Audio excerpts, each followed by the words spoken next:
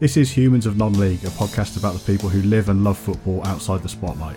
My name is Chris Nee, and this week's human is a genuine legend of the non-league game in and around London. Joe Vines has been celebrated by supporters and teammates alike throughout his playing career, much of which was played wearing a captain's armband. He made his name as a tough tackling defender at a number of clubs, including Bromley, Crawley Town, Lewes, Tooting and Mitcham United, AFC Wimbledon, Maidstone United, and of course at Cray Wanderers, where he's also been applying his coaching skills as assistant manager. Joe, welcome to the show. Thanks for having me, Chris. That was a lovely... I don't know if you missed any clubs off there. I know it's a long old list. Definitely a few. Paper Mills? Cray Valley Paper Mills, yeah. Ashford United. I think there's Margate. There's a few in there. All obviously very sad to see me leave at various times. Yeah, trying to do it in one breath as well, though, so I had to truncate the list a little bit for you. Yeah, you got to be careful before you fall over. No, I appreciate it. I'm going to take you all the way back to the beginning, and I mean all the way back as well. We've never spoken about this before. We've had a few conversations over the years. Where did you grow up? Where's the beginning of the Joe Vines story? So I'm from, and you'll be upset by this, I was born in King's College Hospital, which is just up the road from Dulwich Hamlet Football Club. So I'm a Camberwell boy originally. I lived there until I was 10. So I used to go to school in Brixton, and we lived in church housing, and it's like a housing association. And obviously I've got a brother and two younger sisters and my mum and dad's, and we all jammed into a little pokey flat in Camberwell at the time. So they decided there was like a house swap arrangement. And from there we moved to Sidcup. We had a townhouse in Sidcup, which is where I've spent most of my later years until I was a proper grown up, and I moved out on my own. But yeah, started in Camberwell, Brixton as a kid. So was that kicking a ball around the streets your first intro into football? Yeah, do you know what? I didn't really play football properly as a kid because, well, firstly, there weren't much grass. The school playground was concrete. There's a thing, I mean, South London boys will recognise, but there was a big five-a-side tournament thing, the Brixton Fives, and it was set up by like a police. It was to do with the Metropolitan Police as a way of like getting the kids off the streets, and that was something that good footballers at my school. I went to St John's Angeltown, which is a pretty rough area in South London. Anyone that knows Brixton will know Angeltown, and everybody aspired to get in that five-a-side team, but obviously there's only 5 kids, so it was quite difficult to break into it, and I never managed it as a primary school kid. So when I moved to Sidcup, I was 10. It was in the final term of year 5, I think. That's when I really started playing football properly. So I used to kick about with my brother in the street, and we used to do other things and like throw stones and cause mischief on the estate. But we weren't really, we didn't play for a proper club or anything along those lines. Were you consuming professional football early on, following a team? Yeah, I'm mad Spurs. My dad's mad Spurs. My brother's mad Spurs. My dad's from Hackney, was born in Hackney originally and then moved to Brixton. But he used to go and watch Spurs in the 70s, and he loved it. He's a Spurs mad. So we still go now, and it's probably the only place that I see him truly happy, because he's a miserable sod. Who were the players who caught your eye at like 10, 11 years old? Oh, I mean, I know the moment I fell in love with football, really fell in love with it. And it was the 1990 World Cup, and it was Paul Gascoigne. I didn't want to be a footballer. I wanted to be Gazza. Obviously we've got slightly different playing styles, but he was the ultimate because he had that charisma, and he obviously loved the game, and he left it all out on the pitch. He was the one. He was absolutely the one. Gazza all day long. Did you then follow that all the way through Gazzetta Football Italia? Yeah, that's why I was a big fan of Italian football, because I followed Gazza to Italy, obviously with a big move to Lazio, 5.5 mil, and I fell in love with people like Baresi at the title slightly earlier, but Maldini, Beppe Signori, Lazio had some really good players at that time, but also people like Gabriel Batistuta, and even in the more recent years, people like Inzaghi, just they had the technicalities of the Italian game was so much better than the blood and guts of, and I do love the blood and guts of the English leagues, but I think the quality, you'd watch a 0-0 draw and it'd just be a chess match. Two excellent sides, just well drilled and coached, and it was a thing of beauty for me. I really bought into that, and I liked it much more than even the Spanish league in modern years. I think that those early 90 Serie A teams were just perfection. What was your introduction into playing organised football at whatever age that was? Just at school. So at sort of 10, when I moved to Sidcup, I got introduced to the school team, started playing. And then my brother and I were having a kick about over the field where we lived. And some guy came over and said to my brother, like, how old are you? And he said, like, 8. And he's like, well, do you want to play for a team? So my brother started playing for this team, Footscray Lions. So they were like quite a well-known team in the Sidcup area. Footscray is like the armpit of Sidcup. It's not quite the arse, it's the armpit. And there's a couple of estates around there, and it's quite a rough and tumble area. And then I got introduced to the older team, and I started playing. And my brother actually played a year up all the way through. And we just got stuck into it. And it eventually, my manager left and my dad took over. So my dad was my manager from about 13 till 17 till I stepped into adult football. But those were my formative years, really, just playing with my mates and having a laugh and enjoying all that football brings. Before we move into adult football, was there anything else as a kid that kind of had your attention away from the game? I played everything. I played rugby. Okay. I represented the school athletics. I played cricket for the school. I played, you name it, I played it. I just love sport. I just love, more than anything, I just love competing because, people that have got younger brothers or older brothers will know that like you're ultra competitive. You're born competitive because you always want to beat them. You always want to win. And my brother and I were close and still are. So we were always trying to, whatever it was, there's a winner or a loser. Someone's going to get the ump. There's going to be a fight at the end of it. We were just that way inclined. I think my mum was a sprinter. She used to run 100 and 200 metres. My dad used to play football, but he was asked to play rugby. Someone came up to him in Tesco's, asked him to play if he wanted to play American football because he's a giant of a man. But he's the same. He never used to let us win when we was kids. He's very competitive. So it was bred in us. Were you academic? Yeah, reasonably. The school that I went to, the secondary school that I went to, wasn't a particularly good school. So I was in top sets for everything. I achieved good grades in my GCSEs. But at 17, I decided I wanted to go to work. I liked the idea of earning money. And I got an apprenticeship with the Royal Mail as an electromechanical engineer. But I failed all my exams with that. So although I didn't have an education any further than that, A levels, I was doing a HNC in electrical mechanical engineering. So, if I'd have passed that, I would have had effectively a degree from De Montfort University, which I thought was just something you heard on an advert on TV, but it is a real place in Milton Keynes.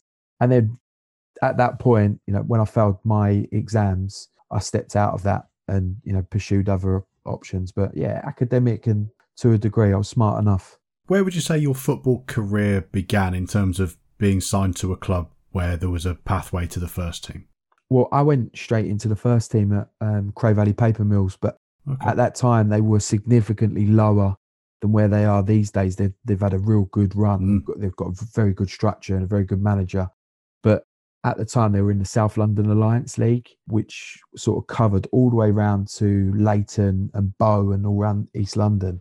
And what happened was I used to play on a Sunday morning above my age group, and all those boys were going into under 18s and then adult football. And one of the players, his dad was the chairman at Cray Valley. So they said, like, why don't you come down and have a go on a Saturday, try out on a Saturday? So very quickly, I broke into the first team. The manager at the time is a guy called Chris Brady, who's the dean. I think he's the dean of Bournemouth University, but he's a really smart man, and he really took me under his wing. He was one of the first A licensed coaches, alongside people like Paul Bracewell. I don't know if you recall Paul Bracewell, who played for Newcastle. And Chris was, how or why he was involved at that level of football, I will have no idea. But he was unbelievable, an unbelievable coach and an unbelievable man. He actually advises on business in football and football in business. So, for example, when Cristiano Ronaldo got his move to Real Madrid, he was talking about the effect that would have on the infrastructure of football as a whole. The money that Man United would get, they would then spend X amount on players from these clubs, and the knock-on effect of that. And buying that player would mean a 25% fee for this club because that's where that player originally came from. That whole waterfall effect. So Chris is like a super smart man. Somebody that I loved my time with, and he was the one that really sort of. And at that time, I was living in Milton Keynes doing my apprenticeship, so I didn't used to train. I used to come back on a Friday, and I just used to play on a Saturday. That was it. I never trained with him or anything, but he just gave me information that. And it also, at 17, the other thing that really impacted my football was the fact that I got contact lenses, because up until that point I couldn't see. So I was just charging about, kicking lumps out of people and running into things. And surprisingly enough, at 17, I had a lot of interest from professional clubs because of the fact that my game just came on rapidly. So you have that good influence early on. Were you already established as a defender at that point? Was there any positional change in your youth football up to that point? Yeah, I was a centre half from day dot, really, because I could attack the ball. I was aggressive. I wasn't great at checking my shoulders in midfield. I had a little go in midfield, but I wasn't really, the awareness. I was better with the game in front of me. I was a real front foot defender. But actually, as the years have gone on, I've played all over the pitch. I was quiet. I could play left back. I could play right back. I played in midfield. I played in goal at one stage in Conference South. Goalie got sent off a winning goal. I've literally played in every position, I think, over the years. But my natural, I think, at my best, I was definitely a centre half. Yeah, I've seen most of those positions myself. Over the years, one or two of them certainly. If I put you on the spot and say you've got a few seconds to give me a whistle-stop tour of the Joe Vines experience through London and South East non-league football, how much of that can you kind of recall as a career path? I can give you it cradle to grave. I can tell you everything. I literally, because I look back on it all with such, people always say, "Oh, do you think you could have done better?" And I did exactly what I was supposed to do in the game. It wasn't anybody else's fault. It wasn't my fault. I was working from 17, so I didn't want to be a footballer. I wanted to play football.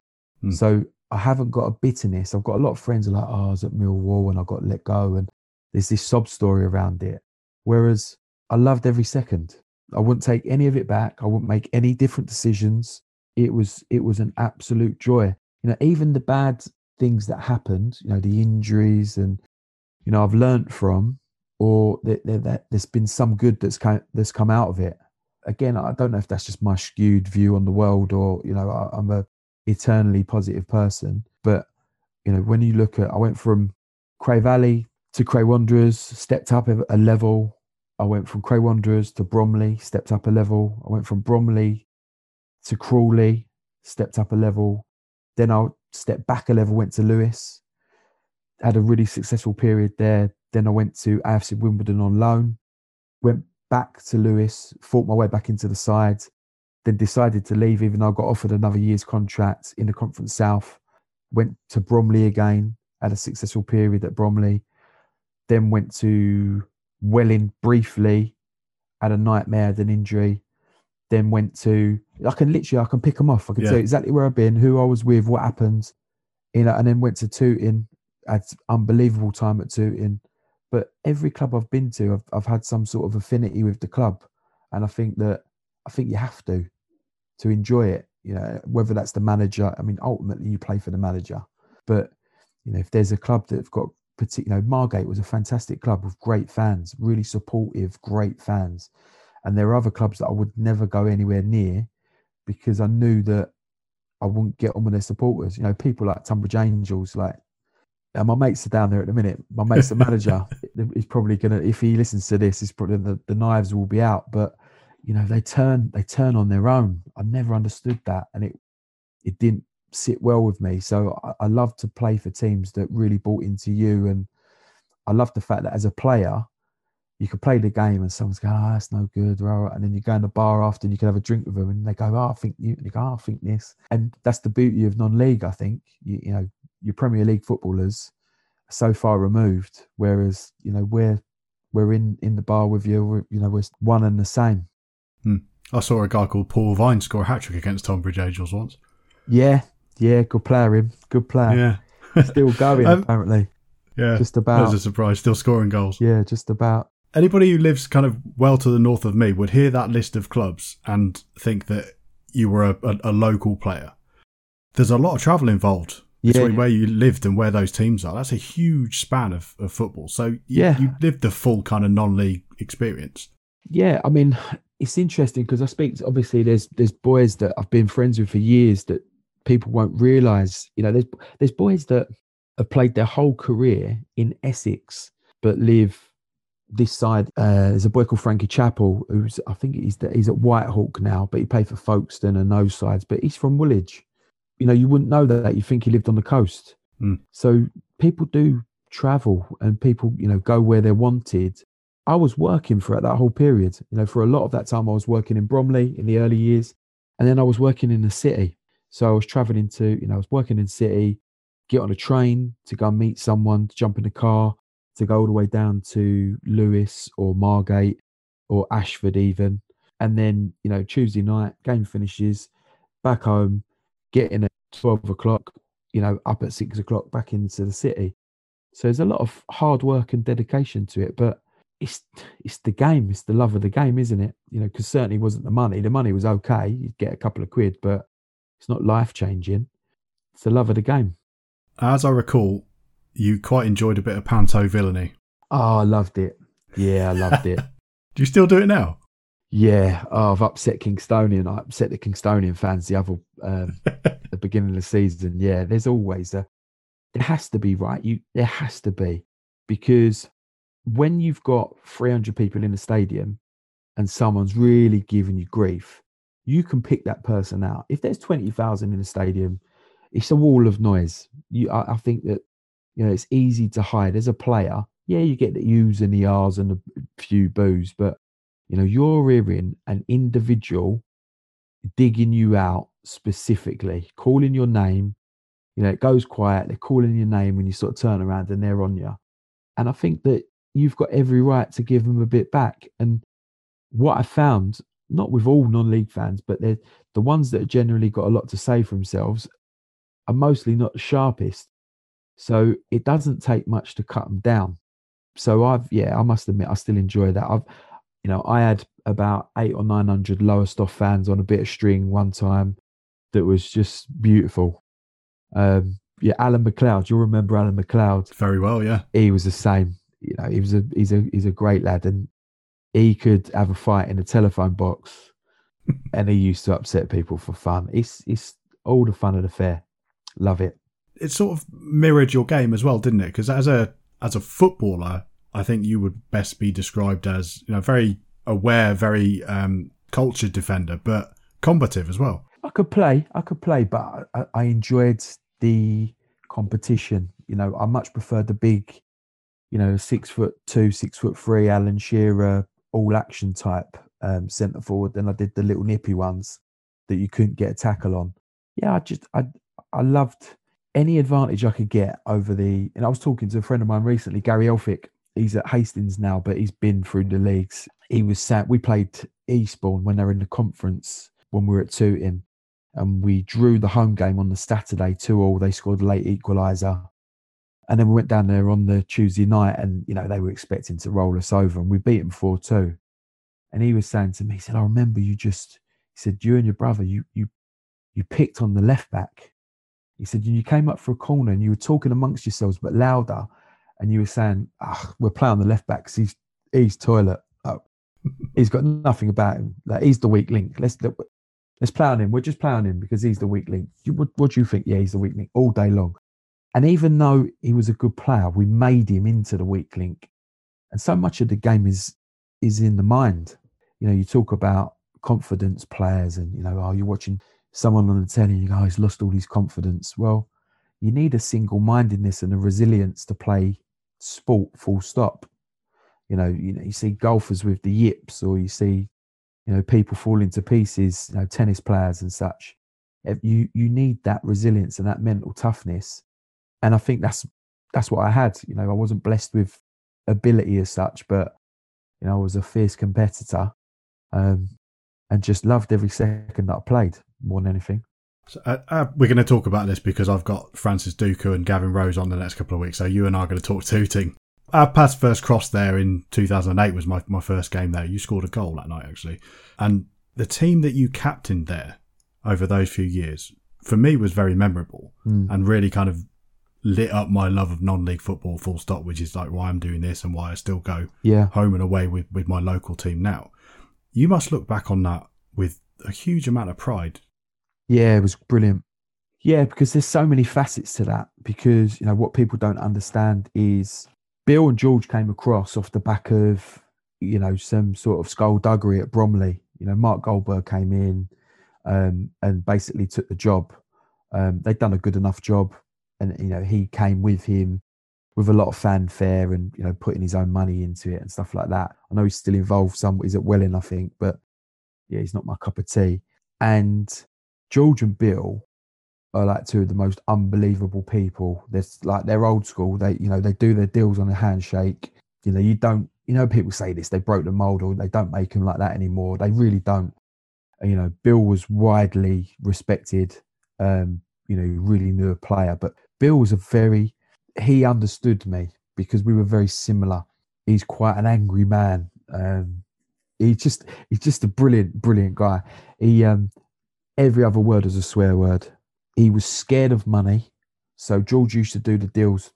George used to do the negotiation because Bill hated it because it wasn't his driver. You know, he worked in the flower market, Covent Garden flower market, but he was, you know, his passion was football.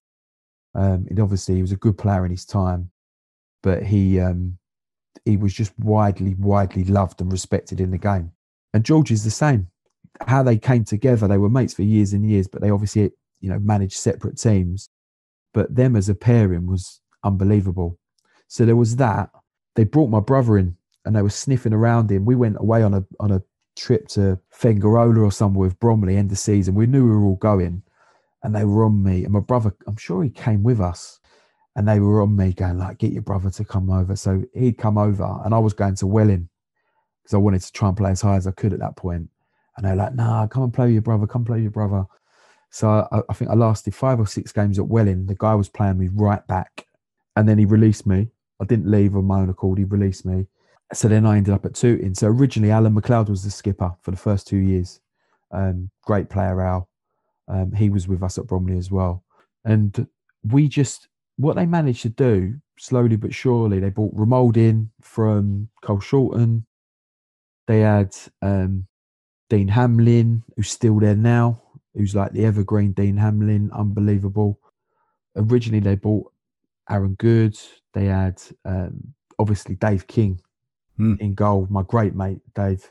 Best at the bar ever because he's 6'5", and he just stands there buying the drinks all night. He's fantastic. We had Eben Allen. We had Ronnie Green. We had, you know, Ben Abbey. We just had good people.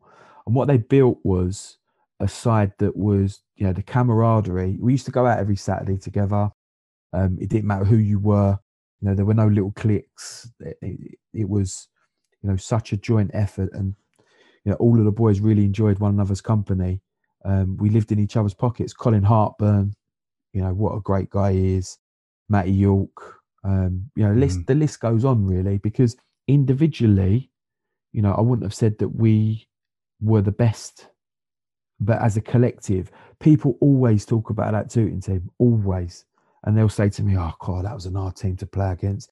You know, they never rolled over and had their belly tickled. You know, we were competitive for 95 minutes, hard to beat. And we used to get in people's faces and really, you know, the way that we were set up, you know, we played it at 3-5-2. so we were all out action. So we could wallop you, we could get walloped, but you knew you were in for a game. Yeah, I can vouch for that. Do you stay in touch with the players and management from that team? Yeah. We've got, I mean, George Wakelin's like family to me. Obviously, Bill Smith in recent years has really struggled with, you know, he's got a bit of a decline in his health, you know, so it's been difficult. We had a little get together a couple of years ago down the club, but there's a WhatsApp group. There's a Tooting WhatsApp group from that era.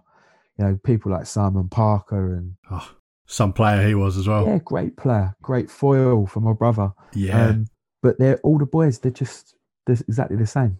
You know, Matt York, he's all doom and gloom. He can't help himself. Nah, he's a great lad, York. He's a very underrated player as well, by the way. But yeah, the boys still get on. Dean Hamlin was texting me yesterday about something. So yeah, we sort of built really good friendships. We'll probably see each other when we're old and grey, or older and greyer. You strike me as the kind of person who would pick up some relationships like that from your other clubs as well. Yeah, I mean, my missus gets the I can't walk through Bluewater without people stopping me, and I think I've collected them over the years, because when I went to Cray as a player the last time, when Tony signed me as a player, and one of the guys I played with is a guy called Lewis Tozer, and he said that after 2 or 3 weeks in, he went, Findsy, he went, "You're a top man. You're a top man." I said, "Oh, thanks, Tozer. Like, that's really nice." He said, "I always thought you were a right prick." And I said, "Well, it's because you were playing against me. So if you're against me, you're against me. But when you're on my side," and because I've had so many clubs over the years, as you can imagine, and you know, you go on nights out, and boys are mates with other boys, and you get that extended. It's that 6 degrees of separation. I've been very fortunate to pick up a lot of mates along the way, and hopefully that will continue. I think it's the best place. You know, football is such a leveler. I often talk about, you know, Dave King was an accountant for law firms. You know, Dave's got like 3 houses, he's got 2 cars, a motorbike, and his best mate in the Tooting dressing room was a young boy off the estate, you know, a young black boy that, you know, in the real world, they would never have been, their paths would never have crossed, let alone been best mates. You know, and I've seen them hanging around each other's shoulders on a holiday and drunk. It's beautiful. Yeah, he worked hard, King, as well, didn't he? He missed a few games. He is a fantastic fella. Fantastic. What would you say was your proudest achievement as a player? It's hard. There's no one standout, because there's just good stories. There's just, you know, there's league. I've won leagues. I've won via promotion. I won a super playoff before there was a super playoff. You know, the FA Cup run that we had, and we played Stockport, we got beat 5-0, was brilliant. The run was brilliant, but the day was brilliant. We lost 5-0, but the night out was unbelievable. It's one of the best ever. It was greatest achievement. You know, what I loved, what I think, what I felt, or what I enjoyed, or was most proud of, was the fact that my brother and I played together so much. You know, for Tooting, for Cray, for Bromley, for Maidstone, you know, for Greenwich Borough in the end, like all of these clubs, he sort of, you know, I thought he would kick on, and I think he was unfortunate that he didn't, because he was consistently score goals. But, you know, I think for me, playing in the same team as him was brilliant. What was it like chemistry-wise playing with Paul? Because you're different ends of the pitch, obviously, but the relationship is still there. It was very evident from the sidelines. Yeah, we used to row though. We used to we used to row, and we used to row on the pitch, and you know, because I would expect more from him than I would everybody else. But yeah, the chemistry was good. Like we get on well. Like he's, you know, we're close. We're still close, as close as two brothers could be, really. But you know, he never used to listen to me. He's his own man, you know. But I'd say to him, "Have a touch," and then he'd volley it first time into the top corner. And he'd turn around and say, "See, you're telling me I have a touch." Like, all right. But yeah, I mean, chemistry-wise, as players, I understood his game more than most. I think that was no more evident than when I played against him, because I don't think he ever scored against me. But, you know, when we played in the same team, I think I was able to get the best out of him. Bearing in mind your style, I think we've touched on this a little bit, but what does football mean to you? What should it look like? Well, I'm a walking contradiction, because the way that I played it was the way that I was good at. I was discouraged to step into midfield as a centre back, like carry the ball into midfield, because that's what I like to do. I like to carry the ball and try and get into midfield and then create an overload and play. But all the managers said to me, don't do that. Your job is to get it, edit, volley it, leave it a curly one down the line, and then we'll press and we'll play high. And so I was professional in that I used to do what the manager told me to do, if that makes sense. Yeah. I didn't necessarily enjoy that style of play. When I joined Cray as a player more recently, I fell in love with Tony Russell's style. He's a very progressive, possession-based manager and coach. But there was no sort of arguments with me falling into that way of thinking, because, again, I'm a Spurs fan, right? So, we play beautiful, or we have done until we're going to win something this year, by the way, playing ugly. But we play beautiful, attractive football and always fall short. That's the Spurs way. So I sort of had this romanticism around how the game should be played. When you think about the players that I loved were, your David Ginola, your Gazzers, your Chrissy Waddles, the creative players, the flair players. They're the players that I want to pay money to watch. Those ones, the creatives, the avant-garde, those, what do they call the magicians? Wouldn't be the same without them, would it? I think we should probably move on to what you're up to now, because you are still very much involved with football and with Cray. Yeah. And you are assistant manager? Assistant, yeah, that's right. So yeah. You are now Joe Vines, the coach. How's that journey been for you? It's been good. So I'm this is my 4th season. The first year, stepping out of playing, because originally I was a player coach or a player assistant. So I still very much, loved the competition. But stepping out of that and getting accustomed to, the player side, the managing the player side, there's very much not a good cop, bad cop, but, I like to whisper in a few ears, and, I like to do a lot of the one-on-one stuff with boys, and, I read a lot. So because of my job involves managing people, I've read a lot about the psychology of business and the psychology of sport and creating successful teams. So, how I manage, I've introduced some factors to the club that I call it the 1%. I've improved certain aspects, not just me, but I've encouraged and helped the club and the management function introduce certain things that I felt would improve us as a team and as a club, and which has been proven to be right. The video analysis piece, there's a well-being piece.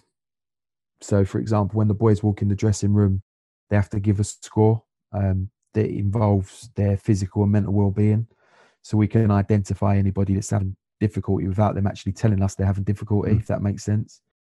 So yeah, it's been great. It's been brilliant. I think I've developed as a coach. I think I've developed my understanding of the game tactically, which probably wasn't as good as it should have been as a player.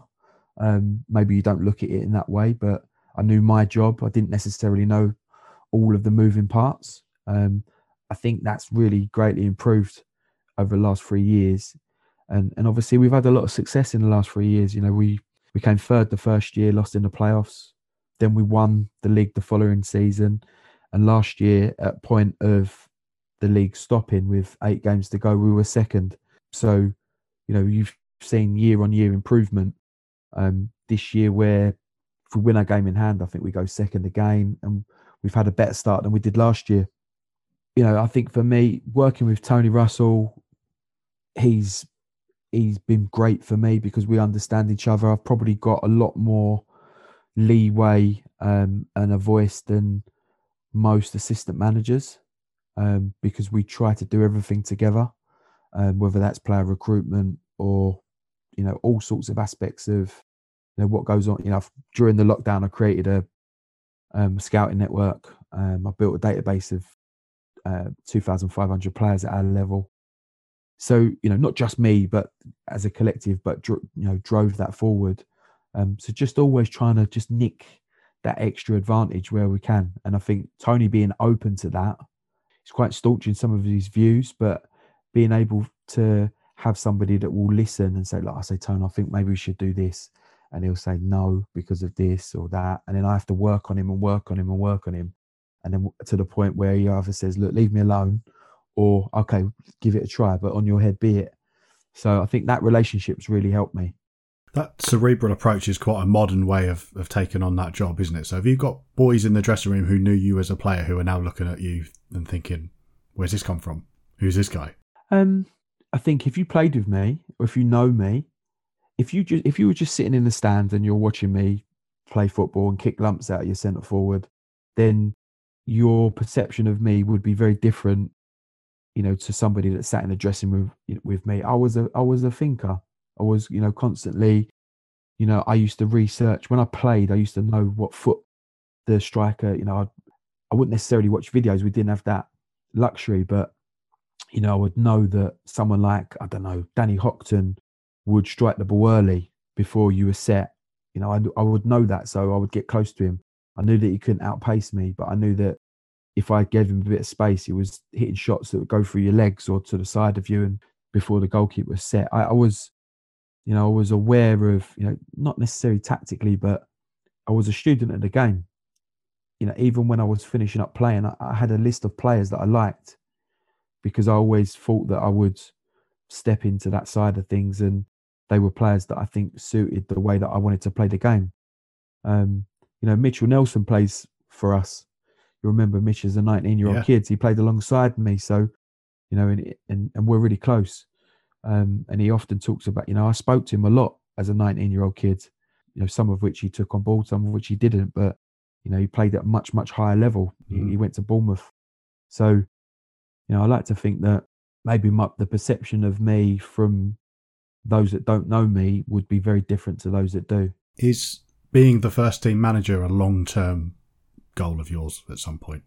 Do you know what? If I were to leave Cray, then I would probably look for a management role. I think the difficulty is I've got a business that that we've started quite recently that takes up a lot of my time. And I think that to be a good manager, a successful manager, you need to really dedicate a lot of time to going to games and, watching football matches and watching players. I do a lot of that stuff from home in terms of the video analysis and such, but I don't go to games currently because my situation doesn't allow. I've got a young family as well, so they want to see their dad. So it's a balancing act. I'm eager to test myself at a higher level, whether that's Conference South or Conference National. Half the teams in the Conference National or more than half are full time. That would mean that I go and be a assistant manager on 20 grand a year or something. I mean, not to sound too much like Naomi Campbell, but I wouldn't get out of bed for that.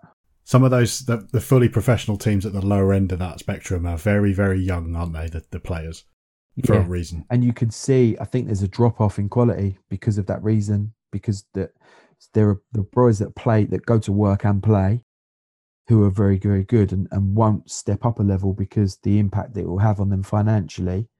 And then you've obviously got your bigger boys that will pay the money to allow for proper professional footballers. So it's that, it's not a fair playing field from that perspective. And as much as I've got aspirations to go higher, I would need to be an assistant manager, probably at League One or Championship level, for me to earn the money that I earn going to work. Don't make sense, does it? No, it doesn't. So you've already told us that your day job, your work, has a positive impact on aspects of the way you approach your role at Cray. Does it work the other way as well? Have you taken lessons from football into your professional life? 100%. When you look at managing teams, because people come from all walks of life as well. So, silly things like, I managed a big, it's probably about 30 people, a direct sourcing team. So I'm a technical recruiter. And it was a real mixed bag of male, female, all sorts of ages and ethnicities. And one of the things that we would historically do to celebrate success would be to go down the pub. Now, we had return to work mums within that group, for example. So they get in at 8:30, they leave at 5 on the dot to go and see their kids. So they've done just as good a job as anyone else, but they can't go down the pub. So, you have to have empathy for everybody's situation, and understanding. So that's what football's given me. It's not a one size fits all. This whole, you've got to treat all your kids the same. Well, you don't, and you haven't, because people are different. What drives them, what motivates them. It's the old man management piece. The arm around the shoulder or the kick up the backside. I think that's going away. I think that we're bringing up a generation of children that, are told that they're great all the time. They're not living through the same level of hardship on the whole that maybe my generation was, and certainly not the generation before. So, you have to find new ways to motivate and inspire. And I'm continuously looking for that. And football can help you with that because, even in your level 1 coaching, one of the key things that you're told is these players, some of you guys are going to be coaching young kids, and you think that you can do it through the universal language of football. But the reality is you don't speak that language at all. And you need to be understanding of all of that and understand their culture and their world in order to coach them properly. I mean, what you'll find is that you'll have an affinity, or, it will be easier. So, for example, I like the problem kids. I find the problem kids are easier for me to coach because I was a problem kid. I was one of these that was always in trouble and getting up to mischief. And when I find one of those, I find myself immediately drawn to them, and I invest a little bit more time and effort into it. But why should I then disregard, the kid that's turning up diligently and hasn't got any problems? Their dad drops them off and they get on with their business quietly. So you really have to be mindful of where you put your time and your effort to get the best out of each of them, and obviously give them exactly what it is that they need. The younger player, some of the older players, you might think, well, they don't really need me to go and say, well done. They know they played well. Well, of course they do. Even if they're 35-year-old man, you should be saying, you know what, you're leading by example there. I'm really pleased. I'm really proud of your work. Thank you for making my life easier, whatever it might be. But I don't think you can ever take any of them for granted. I'm dying to hear about the new project. I love my football, Joe, but I'm dying to hear about the new project. Tell me about the Ascenders. Yeah, so it's a concept that was sort of that was pulled together by myself and a really good another ex-Tooting man, Dean Forbes, who's a really successful businessman. So he's created the Forbes Family Group, which is predominantly, originally it was around a portfolio, a property portfolio, but he's expanding that into more charitable work, and he's keen to give back. He's another guy that has had a real tough upbringing, single parent family. His mum was disabled to a point, and he's managed to succeed in life, and he wants to give something back. So what we've seen, both of us, Dean obviously being black, I come from a mixed background.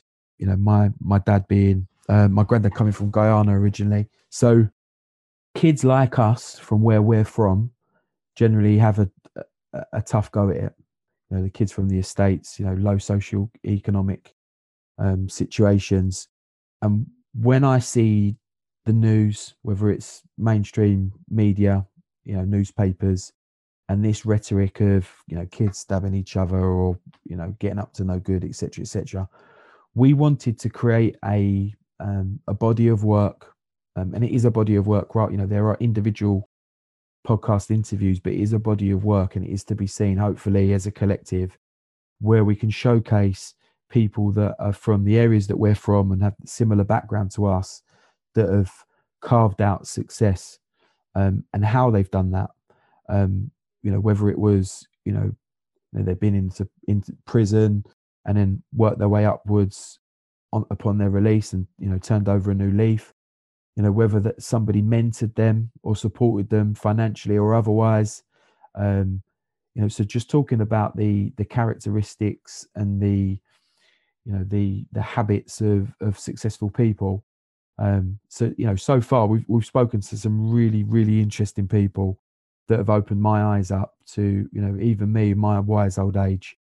to new ways of reaching the top, and they're inspiring stories.